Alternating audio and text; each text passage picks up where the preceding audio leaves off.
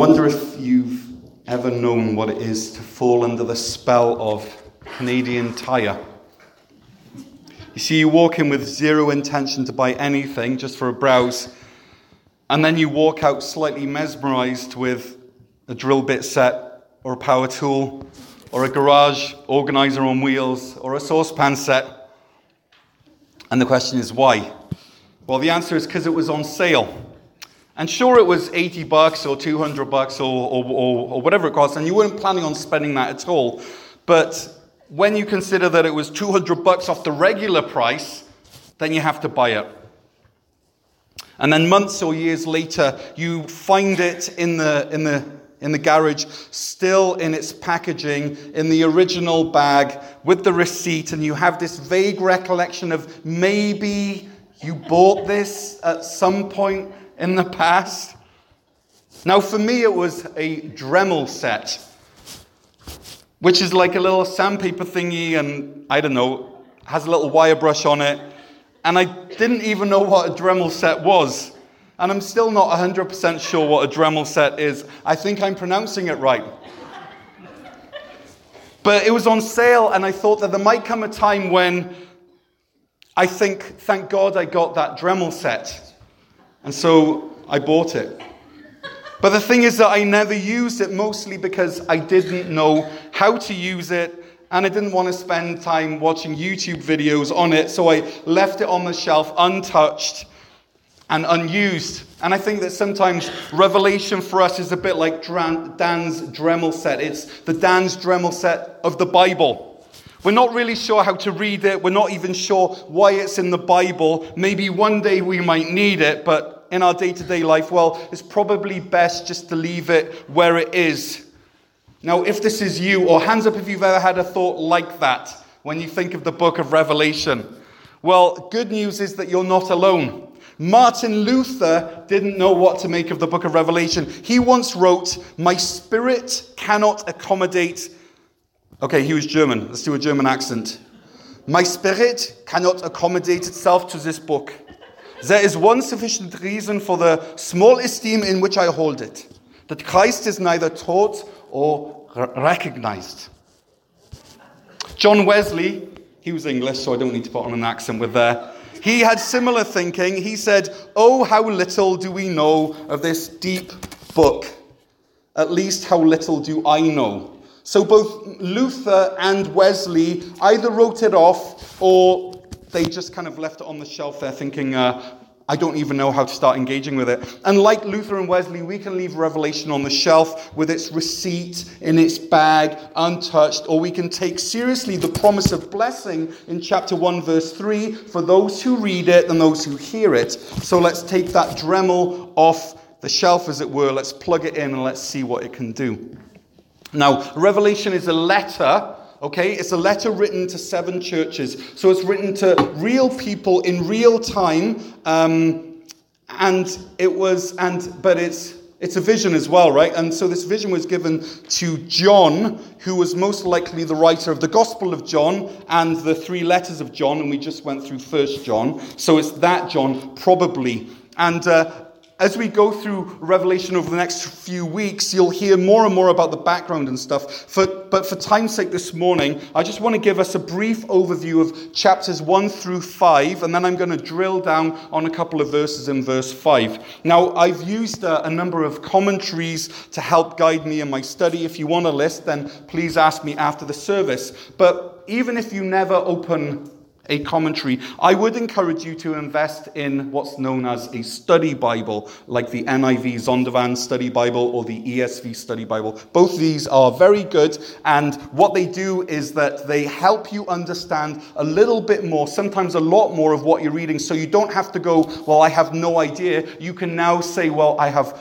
some clue of what's happening, because there's a lot of, you would never go to Japan without a translator, but sometimes we go to the Bible without a translator. It's good sometimes to have a translator with us, and that's what a study Bible's able to do. Okay, so Here is this brief overview of chapters 1 through 5. Okay, so chapter 1, John starts off the letter explaining why he's writing the letter, who he's writing it to, and where he's writing it from. And so the why is answered in verse 1 of chapter 1, and the why is this: to show God's servants what must soon take place. Now the who in verse 2 is that this letter is written to the 7 churches in Asia Minor. And now in chapter 2, as we will see, he writes a special section for each church. So that's the who and the why. Now the where is in verse 9 of chapter 1. And John tells us that he's writing this letter from this place called the island of Patmos, which is about 35 kilometers off the coast of southwest Turkey. And it seems that he's been exiled here because of persecution under the Roman emperor. Now, John tells us that Jesus will soon be returning, and John says in chapter 1 that he will be seen by all, including those who killed him. And then John shifts into the first vision in verse 9, and John sees these 7 golden lampstands, which represent the 7 churches of Asia Minor. And then the Lord appears in the midst of them. He's very scary looking, very bright, very intimidating,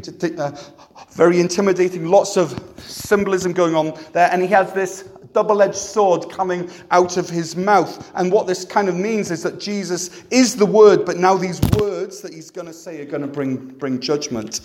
And then Jesus explains to John in verse 19 that the 7 stars of the 7 golden lampstands are the 7 angels of the 7 churches. So he's still writing to these 7 churches. On to chapter 2.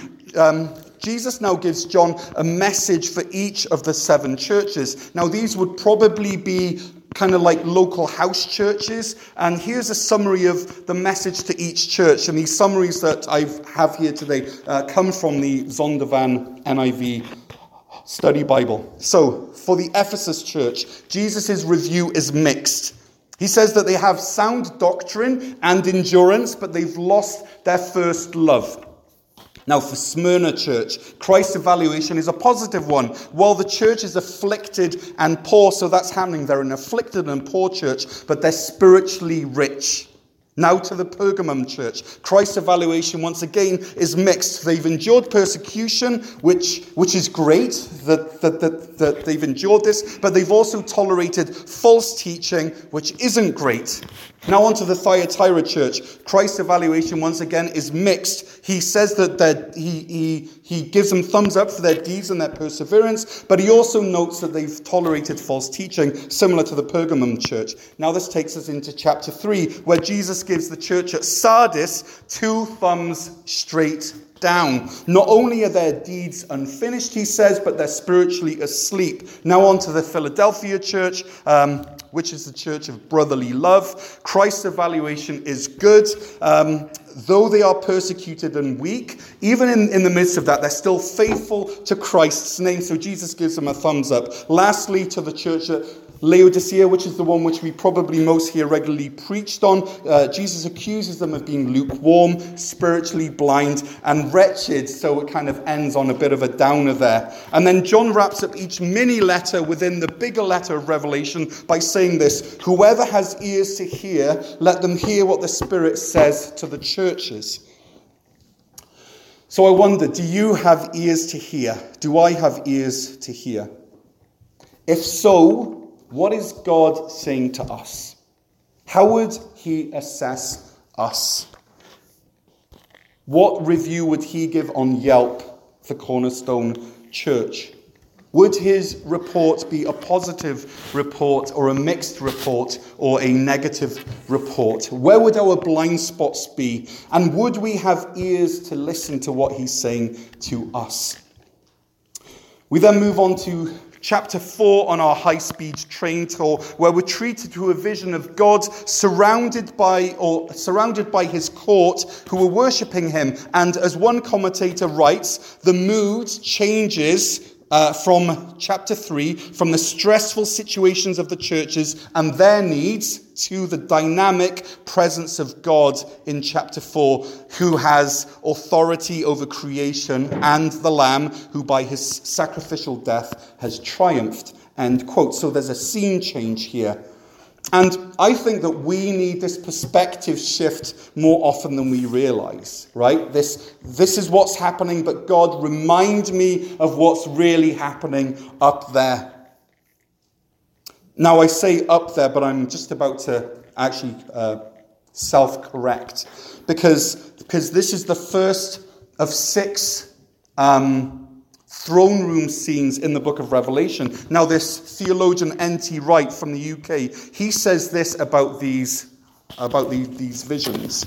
And I quote, "Heaven and earth, as I have often said, are not in biblical theology separated by a great gulf, as they are in much popular imagination. Heaven," he puts in air quotes, "which is God's sphere of reality, is right here, close beside us, intersecting with our ordinary reality. So it's not so much like a door opening up high in the sky, far away. It's more like a door opening right in front of us, where before we could see only this room, this field, this street, suddenly there's an opening leading into a different world and an invitation to come up and see what's going on."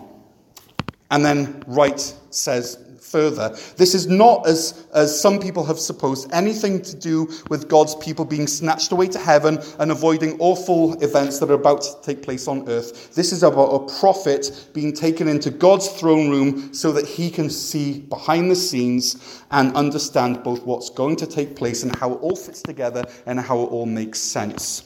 End quote. And I find that really helpful because we often think of heaven as up there and out there and far away, but N.T. Wright is saying, no, it's right here. It's right in our midst, if only we have the eyes to see.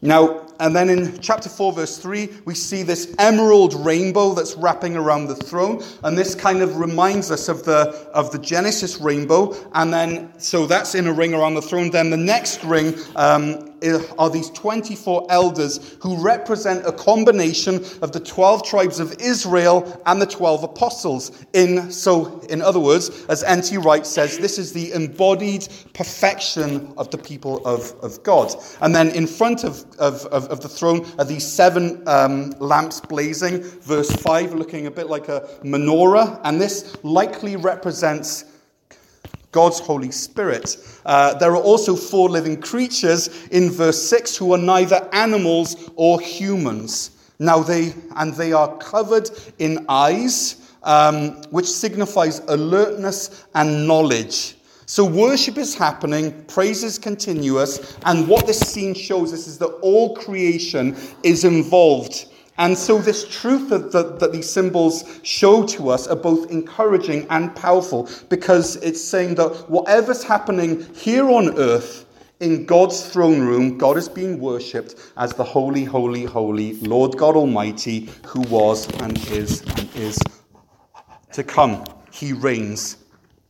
And then we go into chapter 5, which continues this scene, but now it lifts our eyes up so that we don't see what's happening around the throne, but we see the throne itself, and we see who is on the throne, which is God, and we see what he's holding. He's holding a scroll. Now, this scroll represents the forward march of time, okay? And this scroll symbolizes time and history being drawn to a final conclusion. But, like we heard in the reading, no one can open it. It's like the sword and the stone, Excalibur, right? Someone comes up and they try it and they try it and try it. No one's able to do it until the once and future king comes. And so it's the same here. No one's able to do it, but then John hears with a sigh of relief someone say this, that the Lion of the tribe of Judah, the root of David, has triumphed. He can open it. Now, there's this great resource on YouTube. It's known as the Bible Project. If you ever want to get great overviews of books of the Bible, watch those. They're absolutely amazingly done. They're all free. And what the Bible Project does is that they paint a picture here of this shocking turn of events that happens, because what's happened is that John has heard that this Lion of Judah can open the scroll. He then turns around waiting to see this Lion of Judah, and instead he sees a lamb with its throat slit, which is a wonderful picture of Jesus winning this victory through sacrifice. You see, the Jews were looking for this mighty warrior Messiah, but then Jesus comes kind of under the radar as a sacrifice. The way up is down. He's saying that the way to victory is through sacrifice. Now, this lamb with its throat slit has 7 horns representing power and authority, and 7 eyes, which verse 6 tells us represents God's Holy Spirit. So if we were to kind of de-symbolize this scene, we might say something like this, that God is on the throne, and Jesus, who won the victory through sacrifice, is the only one who can guide history through to its completion, and he does this through virtue of his power and through the Holy Spirit. And then the news that Jesus is the only one who can open the seals of the scroll is met with noise and worship and applause. And that's kind of like a summary of Revelations chapter 1 through Revelations chapter 5. Now, in a few minutes, I will be focusing in on 1 or 2 verses. But just as I lead into that, I want to give you a couple of tips. Is this still? No, the board. Okay. Yeah, that's okay. Here's a couple of tips for us to remember when we're reading Revelation. Okay, so number 1 is read it. Because chapter 1 verse 2 clearly tells us that we're blessed if we read Revelation, and we're blessed if we hear it and we take it to heart. So if we don't read it and don't hear it and don't take it to heart, then we're missing out on blessing. And I actually learned that from John at our Grow Group on Monday, which was awesome. So Revelation is supposed to be read. Secondly, understand that Revelation is supposed to be read on 3 levels. Here's what John Stanley writes, and I quote. He says this: I assume that Revelation has a contemporary and future message as well as a first century meaning. So there's then, there's now, and there's the future. These are the inescapable time frames for readers of Revelation. So to understand its message, he says, we must start by trying to state what John meant when he originally wrote. But the Bible's message should not be locked into its first century setting. The themes of Revelation continue to have an abiding value. Moreover, the book continually speaks of the future coming of Jesus Christ. That second coming of Christ cannot be ignored. The text points us towards the future. End quote. So what does that mean? Well, I'd like you to think of it like a pool. Okay, you're staring at the surface of the pool. So if you can imagine back to the summer when there wasn't ice on that pool, and you're staring at the surface of the pool, and on the surface is a leaf floating. And then your eyes kind of do this refocusing, and you look through the surface of the water to a pool toy that's lying on the bottom of the pool. And then your eyes kind of go a little bit unfocused, and suddenly you can see the sky reflected on the surface of the pool, right? It's one scene, but there's 3 layers of you interacting with it. First century understanding, what it means to us now, and future meaning, past, present, and future.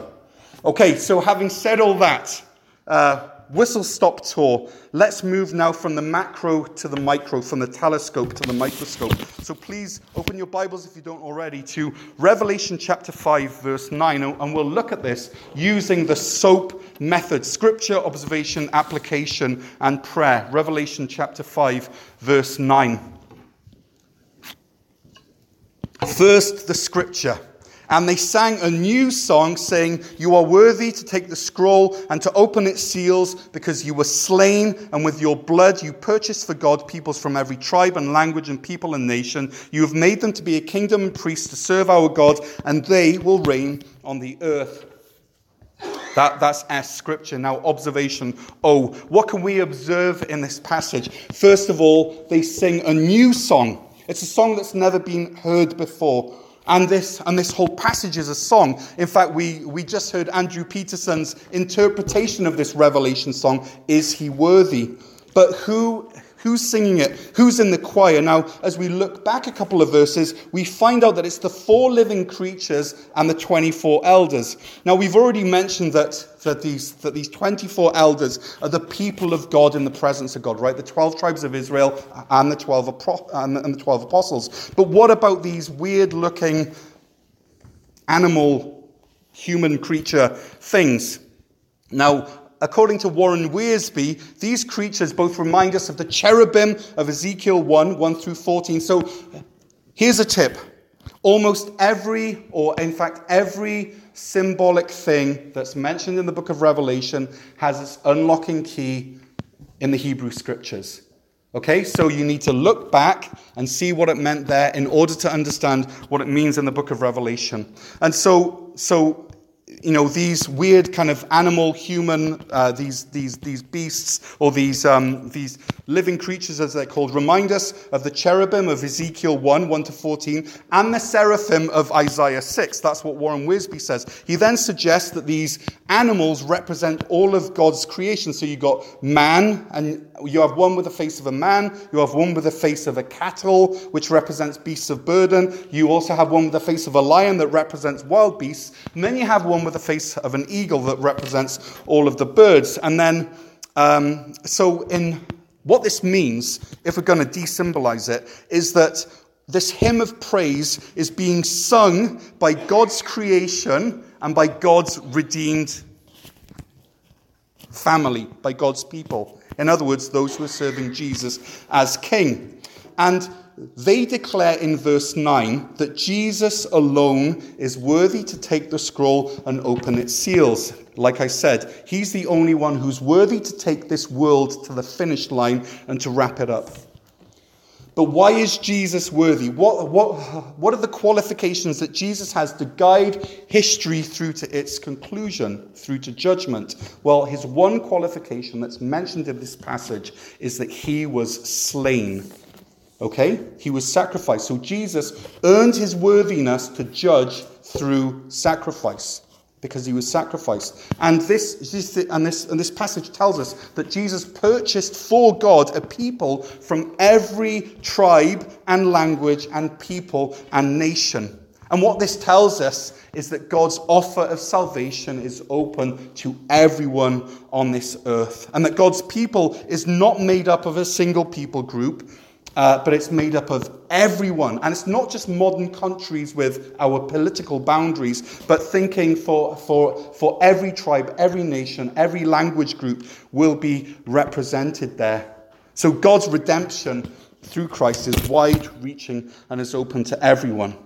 And what this means, and why I find this really exciting, having traveled to 50 countries and seen what the Church International looks like, what I know is that the Church of Revelation is not going to sound or look like you and me. Not at all.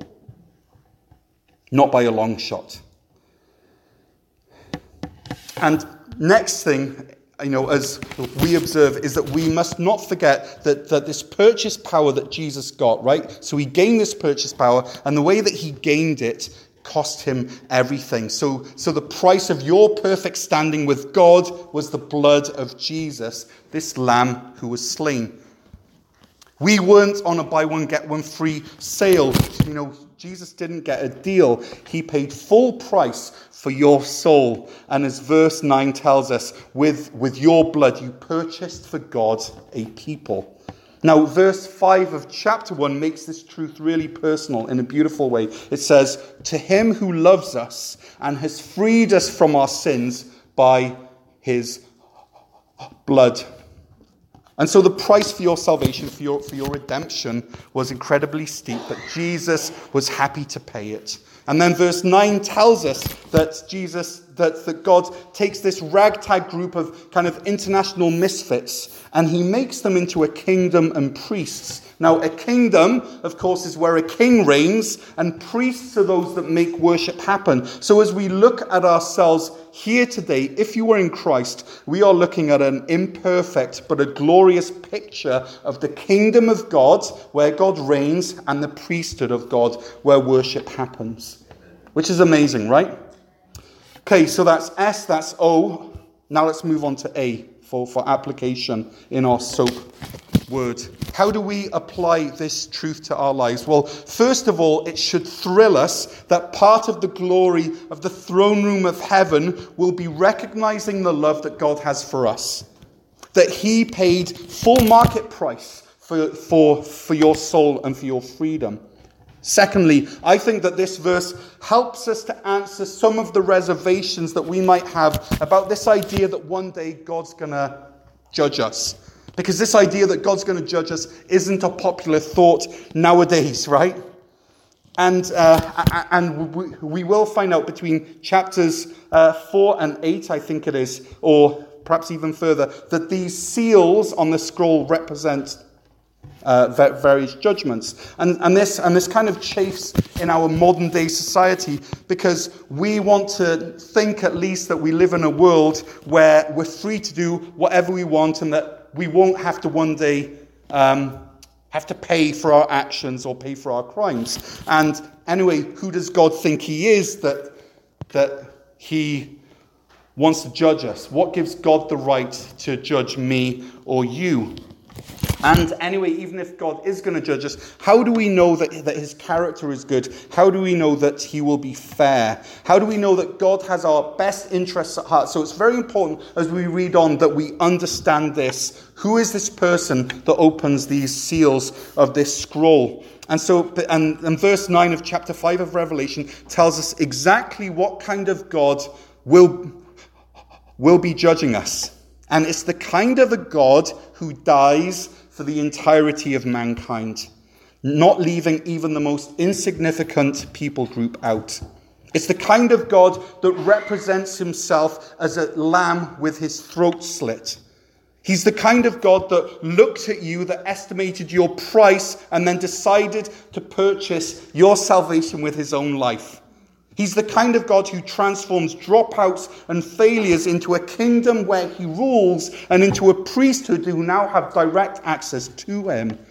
And so when we get into the judgment passages next week, we need to remember that this God, that this Jesus, that this God-man has this character resume, and he's the one that will be undoing each clasp on the scroll of judgment. He alone is worthy, he alone is just, and he alone is love. Now, this is not to say that Jesus will be soft on sin, not at all. But it does say that he crazy loves us. Now, there's one more thing that we have to consider when we're talking about judgment. Now, remember when I said that this book can be viewed on 3 levels like a pool, right? You have the surface level with the leaf, and then you look through to the pool toy, and then it reflects, and you see the trees or the sky. Well, one of the levels, and the first level actually that we have to interpret Revelation, is not by looking ahead and seeing end time stuff, but the first level that we have to interpret a Revelation is what was going on in the time when it was written. Now, this book was likely written around the year AD 95. Now, this would have been after the reign of Nero and during the reign of Emperor Domitian.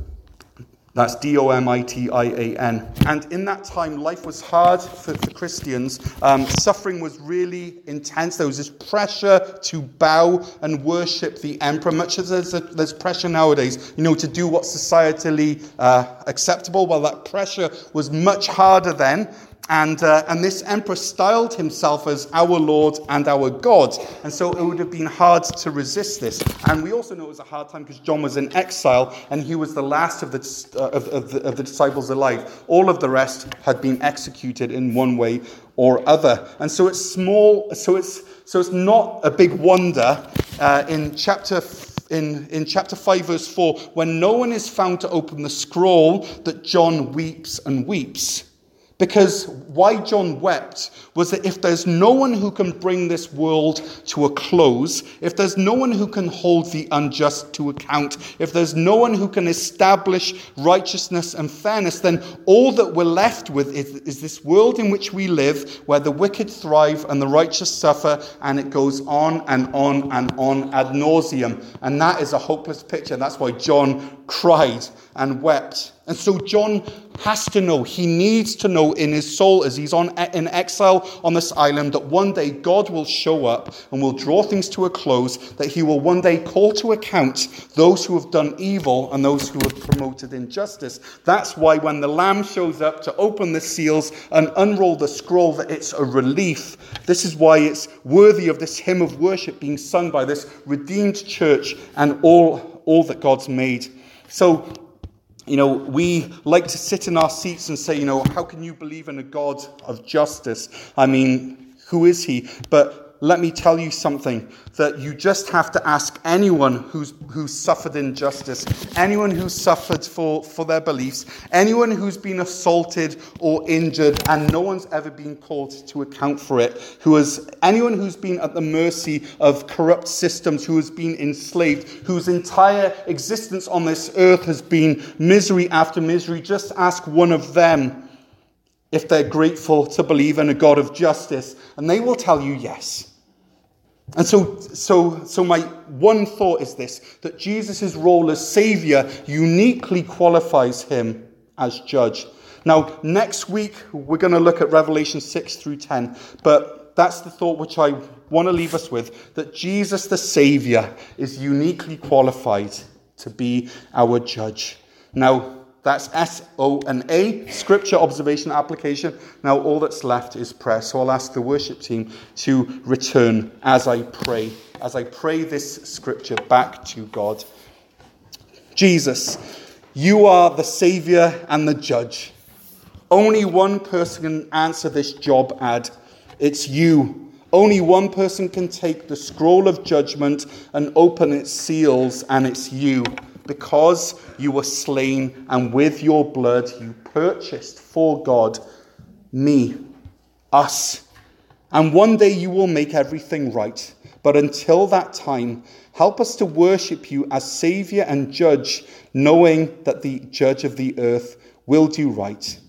I thank you that in 1 Peter 2 verse 9, that we are told that we're a chosen people, a royal priesthood, and a holy nation. Which is like those words that we just read in verse 10, that we're God's special, that you own us, that we are yours. And the reason is so that we may declare the praises of him who called us out of darkness into his wonderful light. It says, once we were not a people, but now we are the people of God.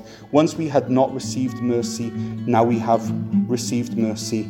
Thank you, Jesus, for these wonderful scriptures and for the hope and the confidence which it brings into our lives, regardless of what's happening. You are on the throne. Help us to open that door and see what's happening even now.